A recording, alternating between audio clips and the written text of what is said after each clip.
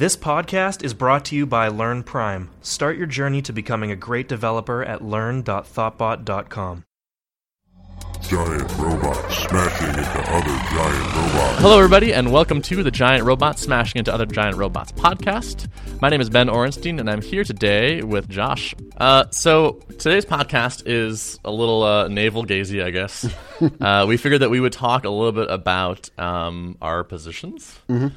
So you and I both became managing directors recently, and so we thought we'd sort of swap some questions. The innovation is happening in the question format. Yeah. I told Josh he could ask me questions, which is a bit of a reversal. I'm used to being the aggressor here. Mm-hmm. But I figured we kind of just alternate and see how it goes. Yeah, that sounds good. But do you want to just start up by telling me about what you're doing now? Sure. So I've been a developer at Thoughtbot for 4 years. I'm now managing director of the Boston office. So from what I understand, and again, this is probably about 2 weeks in, basically I'll be dealing with all the sales aspects. So the goal there is to bring on clients, making sure that we're profitable and making money, and our developers and designers are, staying employed. That's one big goal. Then the human resources aspect, so just doing code review, or not code reviews, the in-person code reviews, exactly. Yeah, so quarterly reviews and one-on-ones, just to make sure that there's communication between developers and designers with me and the leadership at Thoughtbot. Mm-hmm. Making sure that everybody's happy, people are working on what they want to work on. If they have any, suggestions or anything like that, ways that I can do my job better and make it easier for them to do their jobs. That there's that aspect. Mm-hmm. And then the advisorship aspect. And basically that's, for all the clients that we have coming into the office, there needs to be a non-technical face. So ideally there's a non-technical face to that client, just to make sure that, we're handling scheduling, because I have more insight into scheduling, utilization, and making sure that they're happy with, the work that we're doing. Mm-hmm. You touched on reviews a little bit. Have you done any reviews yet? I've done pair reviews. So Matt Jankowski, our COO, has been doing reviews for years and years, right? Mm-hmm. So I've been sitting in on reviews. The goal is to go through every designer and developer's review at the Boston office once with him, just so I get a feel for how reviews go and kind of the topics that we cover. And once I've rotated with all of that, then I'll be taking over that fully. So, do you feel any awkwardness around doing that? No, I mean, it feels straightforward. Being here for a while, I know everybody fairly well. Mm-hmm. And the goal is to know everybody even more. But, for the most part, everything is kind of out in the open anyways. And I understand what's going on and what people are good at, what people, want to get better at. And, it's just a matter of going through And for me, at least, the majority of my reviews have been fairly collaborative. Right. There's a little bit of feedback, most of which was never a surprise. Right. Exactly. And then it was kind of so what do you think of that last project we just did? And it was kind of almost just like a chance to talk about stuff. Right. Yeah, and that's the goal. And with the one-on-ones, which are happening in Denver and in San Francisco, basically it just improves or increases that amount of communication. So those are less formal and happen even more frequently. So the goal is to have one a month and, basically go over the same types of stuff, just making sure they're happy. If there's any issues, ideally that would come up. And because there's that constant flow of communication, every meeting should be more informative, take less time. Mm-hmm. Not that time is a bad thing, but just things will happen more quickly, right. And we'll be able to both react and also be proactive because there's more communication. So we have a better insight as to what's going on. Makes sense. If you're doing one-on-ones once a month, you get about 30 of them a month. That's going to make you a busy guy. It is. So I think the goal there is to either couple them with our coffee walks. So, to give a background to those who aren't familiar, in Thoughtbot, in the Boston office, we, in the afternoon go and take a coffee walk. And a lot of times it's not even to get coffee. It's just to stretch our legs and get outside the office for 10, 15 minutes. So it sounds like in San Francisco and in Denver, they've been doing those at that time. So it doesn't really impact people's day-to-day work, but, you're able to talk informally and make sure that everything's going well. Cool. So, all right, do you have a question for me? You want to hit me with something? So as a managing director, you're now responsible for Learn's success at a financial level. has this impacted your view of the business? And have you made any changes to the product because of it? And are there any future plans impacted by you taking over as managing director? The managing director thing is kind of a formalization of stuff that was already happening. So Chad, our CEO, and I have been working on it together since the start of the year, more or less. And so I kind of can't help but think of things from a financial point of view. Right. I'm just I'm sort of motivated by dollars, even when I don't even care about the dollars that much. Right. And so I've been thinking about Learn from a financial point of view from the beginning. I have this mindset kind of all the time. Like when we first started chatting about the podcast, someone suggested the podcast and Chad was like, do you want to host it? And I was like, no, because it's never going to make any money. Right. And I just wasn't really interested in that. And I ended up, I'm glad I changed my mind on that. But I sort of just have that focus anyway. Yep. And so, not really. So I guess it hasn't changed. I am focused on the financial direction. I care a lot about the numbers, but that's just kind of my natural MO anyway. Cool. And we do. It's interesting. So we were talking the other day about what our mission is, because it's good to kind of be on the same page with that. And it's funny. You have the mission, which is your meaning in life, but then there's also that the other thing, which is always going, which is you have to make money too. So if your mission is to educate developers and to make more awesome Rails developers in the world, that's awesome. But you have to also do it profitably, right? Otherwise, you've kind of failed, at least as a business.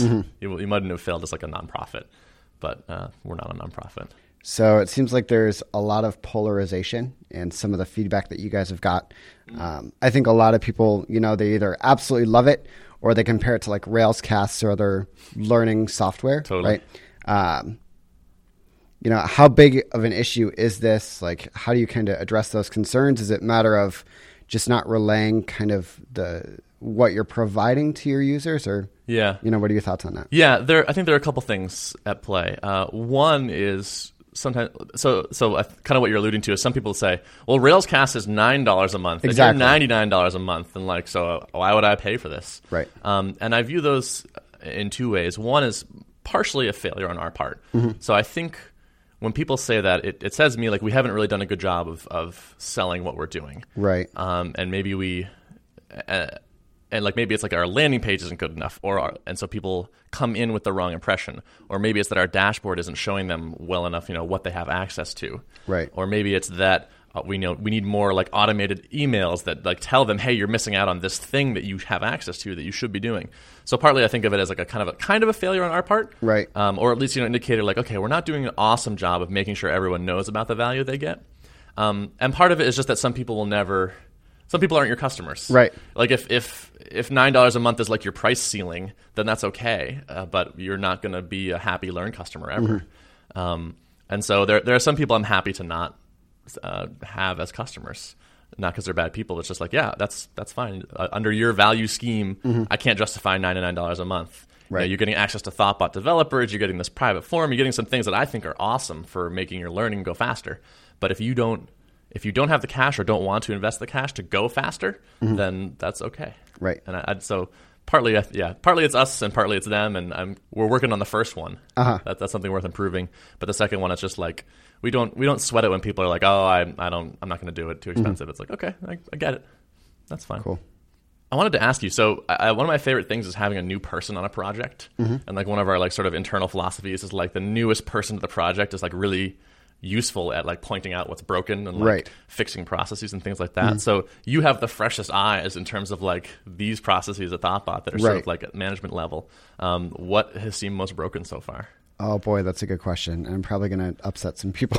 That makes it a perfect question. Let's say what could use the most improvement? Right. So I think the communication between leadership and management, whatever you want to call it, and the designers and developers, the people who are actually writing code on a day-to-day basis. And I'm speaking from experience based on how I was working as a developer and just some of the things that I noticed.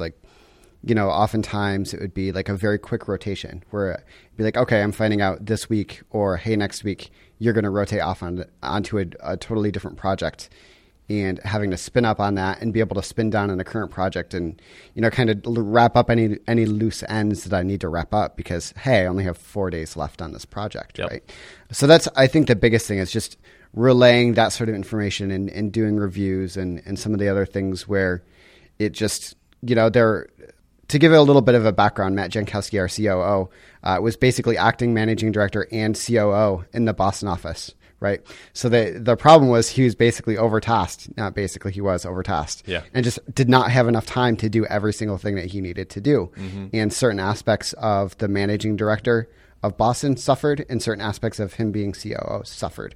So the goal here is for me to, as managing director, be able to take over that and keep my workload a little bit lower so that I'm able to address everything that needs to be addressed as managing director. So like I said, the thing that I'm coming in and focusing on pretty heavily is just improving that sort of communication with the quarterly reviews, the monthly one-on-ones, and trying to keep our developers and designers as informed as possible about projects they're rotating onto, and kind of getting feedback on what they want to work on, and taking that into consideration when we do rotations. It's not surprising to me that you say that your answer was sort of like communication, because it's, to me, that's so often the root cause of problems and also the solution to them is like people just need to be communicating more and better.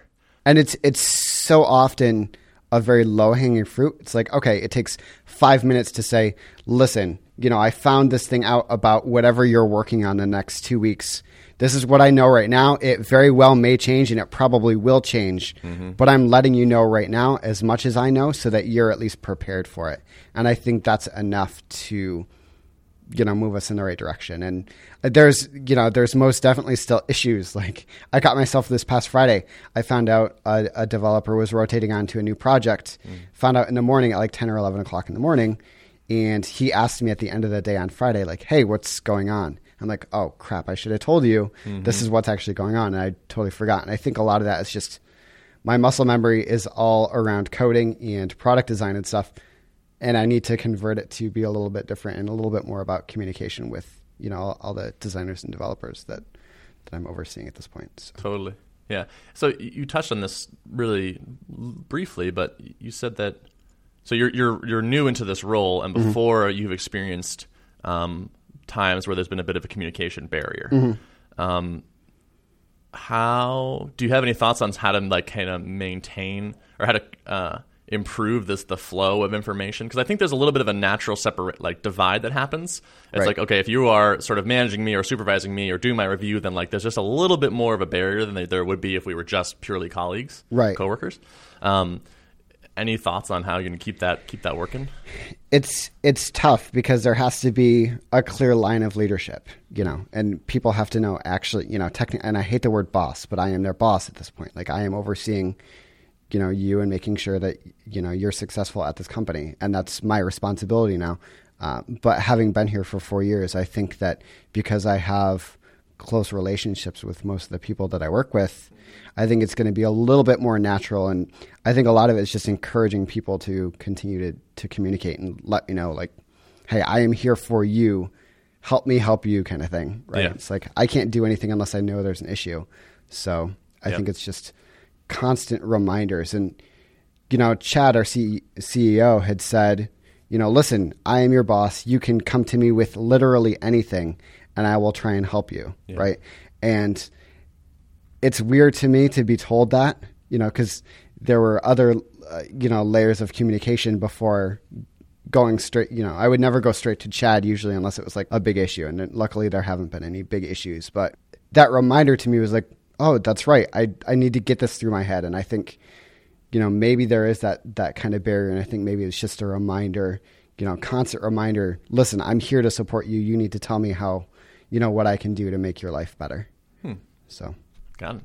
All right, you want to hit me with another one? So because you're running this business and a lot of it is based on flows through the website, what sort of metrics are you guys using to track churn and retention and all that kind of stuff? And as an aside, and something you can answer a little bit later, is like, what is the single most interesting point of information that you found out about your users?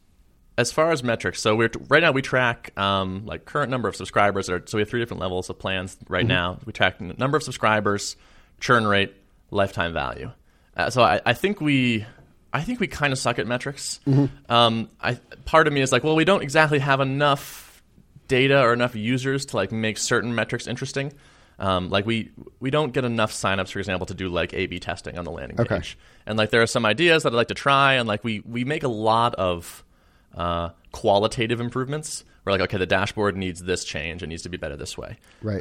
But we don't test those changes in like a statistically significant way. But we kind of can't at this point. Right. With like, a few hundred people, it's like you're just not going to get good data from that.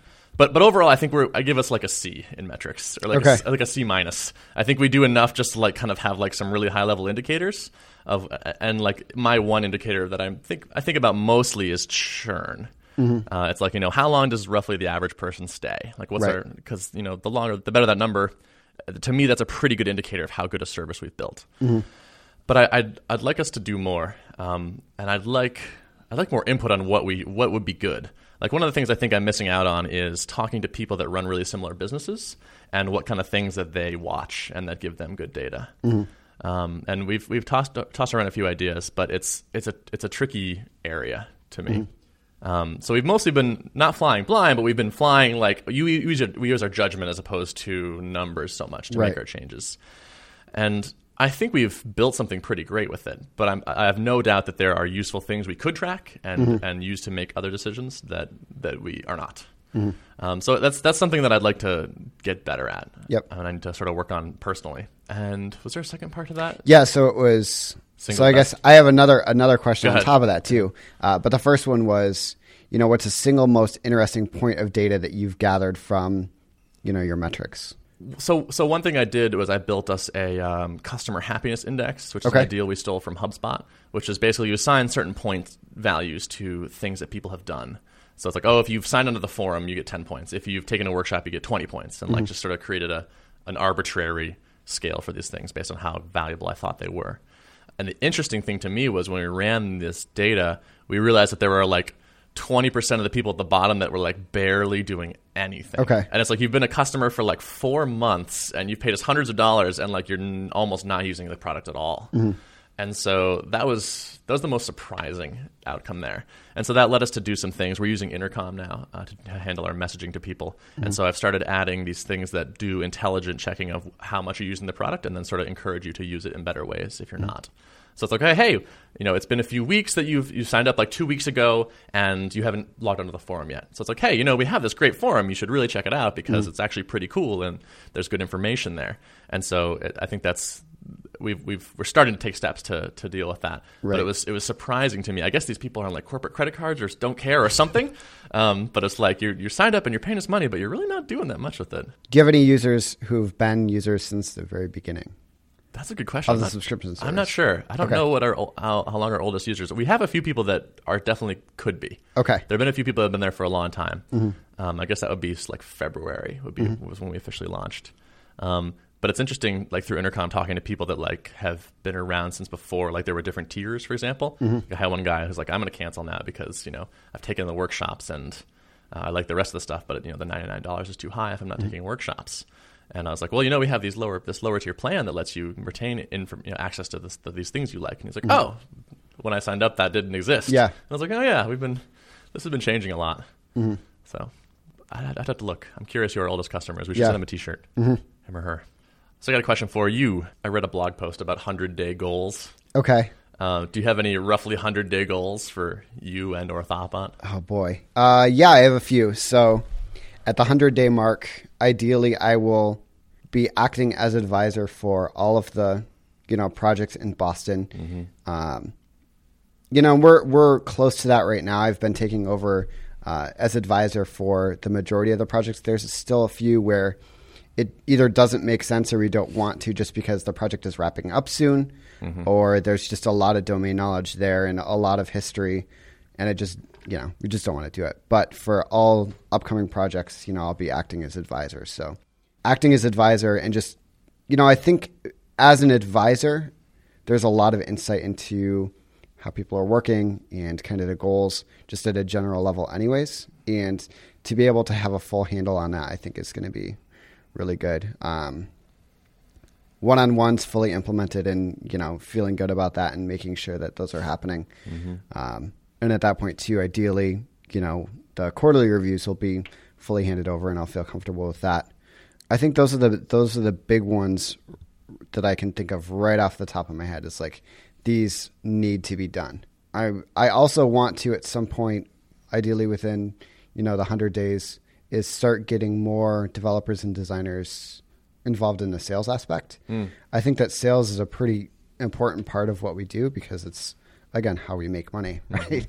And while I'm not fully confident in it yet, I feel like in those 100 days I would be. And at that point, I will want to bring, whoever's interested in so they can sit in and start taking over that as well. One of the reasons why we brought in managing directors in both Boston and San Francisco is because the people acting as that right then, both Dan Croak, our CMO, and Matt Jankowski, our COO, they were overwhelmed. And if they were the only people doing sales at an office, that bus number is 1, right? So if anything bad happens to them, well, sales stops unless someone else steps up. Yeah. So I think the goal there is to introduce that more people into that process, just so that I'm not the only person handling sales. That also gives developers and designers the ability to have an impact on what they're working on. Totally. So I think that was something that shocked me about the sales. What surprised me about the sales process was how often we turned down people and like how honest we were about it. Like I remember having a meeting with someone with Dan. Like I sat in on a sales call with Dan back when he was in the Boston office, and then afterwards we talked about it, and we were like, it seems like this person's like kind of being controlled by their VC and doesn't have a clear vision for what they want to do and is like jumping all around. So it's probably not a good fit. We just talked about this. And then he like wrote an email and said exactly that. It was like, it seems like you're being controlled by your venture capitalists and don't have a clear vision. And I was like, oh my God. Yeah. It was like, not only are we telling you no, but like we're giving you extremely honest feedback. Right. I mean, it goes back to communication. If you don't tell someone what's going on and why you're not working with them, you might just get yanked around for months without anyone accepting, and choosing to work on your product until you realize, oh, this is the actual issue. I need to address this. So I think, it all goes back to that communication aspect and just explaining to people, this is how you can fix your problems. Right. Yeah. They're definitely not easy conversations or emails to have, but at the same time, they're totally necessary usually. Yeah. And I've come to really appreciate the power of the truth. Like sometimes people get upset with you for what you think is the truth, but then I've never met anyone, or I've rarely experienced people getting upset for telling what you think is the truth. Right. They're like, it's like, this is how I feel, so I'm going to say it. And then they sometimes get annoyed at, how the thing that you think is true. Right. But I've been trying to crank up the truth quotient in my life, and like it's really only helped overall. Yeah. The other thing that kind of comes to mind for me is budget. A lot of times people try and beat around the bush around budget, and it's like, you need to tell me how much money you can spend so I can tell you whether we're going to work with you or not.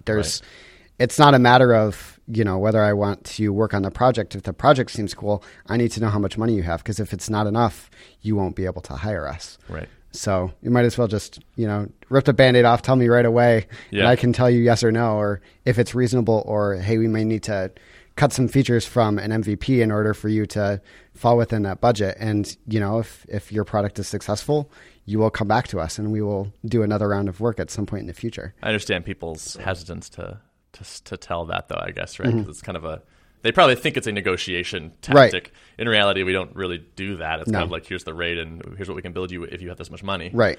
But I get where that impulse comes from, at least. So you guys had introduced the mentorship aspect at the $100 rate, and then, quote unquote, pulled the rug out from under people and, bumped the rate to $250, which, to me makes sense because time, that amount of time is very valuable to you and Chad and some of the other mentors. What was the general reception on that? Like, I get the impression that most people understood, but, like we said earlier, some people just are not happy with anything that happens. But yeah, so just to clarify, so we rolled out one-on-one mentoring. So Learn even at the 100, actually at every level, basically comes with access to Thoughtbot developers and mentoring. It's just sort of in a group format. Yep. So you can post on the forum with questions, or you can attend office hours in your workshop, and there's sort of group mentoring that takes place. Yeah. And students actually helping each other, which is great. But what we started to offer was one-on-one mentoring, like Skype calls individually at the middle plan or at the $100 a month rate. And people were like, wow, this is awesome. And everyone was really excited. And we're like, wow, everyone's really excited. This is really cool. And then we're like, oh my God, everyone wants this. Yes. So this was something like we very much subscribe to the like move really fast and try stuff and iterate quickly mentality. And what you have to accept with that is that you're going to screw up constantly. And that was like probably a preventable mistake. Who knows? But what it turned out was everyone wanted mentoring at $100 a month. Right. And, we saw incredible demand for it. And basically, in terms of mentors, we have a handful that have the availability. And so very quickly, Chad and I were like doing 12 mentoring calls a day, which means there's absolutely no time to work on Learn. Exactly. So basically, within like 3 weeks, we're like, well, this is not sustainable. And probably in retrospect, we could have figured this out, but well, now we know it for sure. Yeah. So we changed it, and like you said, it became a lot more expensive to get one-on-one mentoring. And the response was actually pretty reasonable. I don't think anyone gave us like a really negative response. It seemed like everyone pretty much understood it. The response in general was like kind of like, yeah, I figured this was kind of too good to last. Yep. Was like what most people said, and like we're like very understanding of like, well, you guys need to have time to keep working on the service. Right. So I credit to our users. I think they're mostly all pretty reasonable people and can kind of do the math and think like, well, there's like X hundred subscribers, and like if everyone gets mentoring, that's just not going to work. Kudos to them for being cool about it. We felt a little bad because it's like you hate to announce something and then like pretty quickly roll it back. Right. But it was fairly well received. Another question. You guys recently open sourced the Learn repository. Yeah, we did. The Rails app that runs the service. Yes. Yep. Have you gotten any interesting pull requests, and what is your general sense on like how confident, Thoughtbot is known for writing good code. Yeah. Right. How confident were you in releasing that source code that it was a good demonstration of how we've developed the app and how Thoughtbot works in general? And have you gotten any comments about the quality of the code? That's an awesome question. So Learn is probably our oldest app. I think it's been around longer than any other active thing that we have done, just about, that we still have our hands in. So Learn was running the workshops. So we used to do a lot of in-person workshops, and Learn was the registration system before that. And then when we started making one-off products, we sort of like bolted on an e-commerce, like one-off purchasing thing on top of that. And then when we started doing subscription, we kind of bolted on like a subscription service on top of that. And now we needed a dashboard. And so it's been around for a long time, and it's done a lot of things. And so the quality of the code, I would say, is like okay. The newest stuff is the best, but there's some cruft in there that's been there forever. Like it still has a handful of Cucumber features. Okay. And like we don't write Cucumber anymore. No. But at the same time, I'm a believer in fixing stuff when you touch it. So like if a Cucumber feature breaks, I'll move it into RSpec and then fix it. But I'm not going to just sit down on Tuesday morning and be like, oh, now's the time to rewrite some Cucumber features, because that's going to give us lots of value. It's not going to give us any value. So like they're getting slowly moved over, but there's that. I feel like the standards on our client work are like extremely rigorous and extremely high. And internal stuff for a while just had a little bit less of like that impulse to it. It was a little bit more like vacation land. And so it wasn't bad. It's like nothing like embarrassing or like horribly ugly, but it was just like not quite the same level of professionalism I think that we approached our client projects with. That's changed. We do like code review on everything in Learn now, and I think that the quality of the code continuously goes up there. And the new stuff that's getting added, I'm totally happy with. But there are some embarrassing parts if you dig around long enough. But like I said, like I don't think it's useful to sort of just sit down and say, well, there are parts of this that are bad. Let me just fix them just because, as fun as that might be. Yeah. It's not a good use of time. So we open sourced it, and now I have this like vague sense of like a little bit of embarrassment, like because like someone posted on the forum like, is it normal to have lines that are like 150 characters long? And we're like, no, that's not normal. We usually wrap them at 80. And he was like, and so we haven't gotten a lot of feedback. There's just a couple people asking questions about certain things. On the whole, people have appreciated seeing a real app. It's like warts and all. Like here, like you can look at the history and see the weird stuff that happened, and you can see that there are parts that we don't fix, even though they're kind of bad, because it doesn't make sense to. I would love it if people submitted pull requests. I don't want to ask people to do it. It's like So here's the thing. I think it's a sneaky way to get a free code review. If you submit a pull request to the Learn app, I will absolutely do a code review on it. And if it's good, then we'll merge it. But I don't want to be like, hey, customers that are paying us money, fix our code for us. And, Right. So I think it would be maybe a good learning experience for some people, and maybe like a good bragging thing. It's like, I have contributed code in the Thoughtbot repo or something. So I would like to see that happen, but I also don't want to ask for it. What part of the code base are you most proud of? in Learn? Like if you wanted someone brand new to Learn and digging through the repository, where would you point them to say, this is an awesome piece of code, you should check this out, look at the tests, look at the functionality? I'm most proud of the stuff we don't write. Okay. I'm most proud of the things that we leave out of there and simplify. It might be cool to walk through some of the commit history and to watch the subscription stuff get better over time. Because like I said, we have this mentality of like just ship it and then iterate. And so like the very first pass we did on turning this from a pure e-commerce thing, like one-off sales, to a recurring subscription thing was like pretty hilariously janky. Yeah. It was like, what's the dumbest thing that will work here?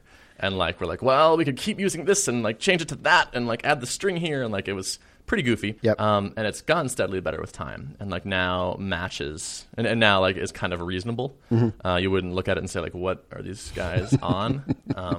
So maybe I think the value, it might be looking at things evolving over time. Yeah. And kind of walking through the history there and see some of the refactorings that happen. I don't know if there's any like shining star parts in it. Like, wow, that's just the most beautiful implementation of whatever that I can think of. Have you guys used it as like a coding playground a little bit? Like, we've talked about active model serializers or like page objects or some of the more bleeding edge ways in which we approach problems and solve them. Is there anything in there that's like that's kind of crazy? It's kind of unofficially become like that. Okay. Because it's been around for so many years. It's Right. like you can see the different styles in there. Okay. So like just the cucumber versus RSpec thing, for example. Right. And like also like, okay, the way we write our describe blocks versus context blocks versus whatever has changed a bunch over the years, and you can see that like certain tests do one way and certain tests do the other. And it's a bit of a bummer because like a consistent code base is very nice. Like you like to have things consistent across a project, but like it's not consistent. And so it's like you go into a spec file and like, okay, well in this file they're using this sort of pattern, and so you follow the pattern, and then you look at another spec file. It's like, oh, and in this one there's a slightly different pattern. So I guess I'll just follow the one that's in this one. And Yeah. it's a bit of a bummer. It'd be nice if it were really fresh and clean.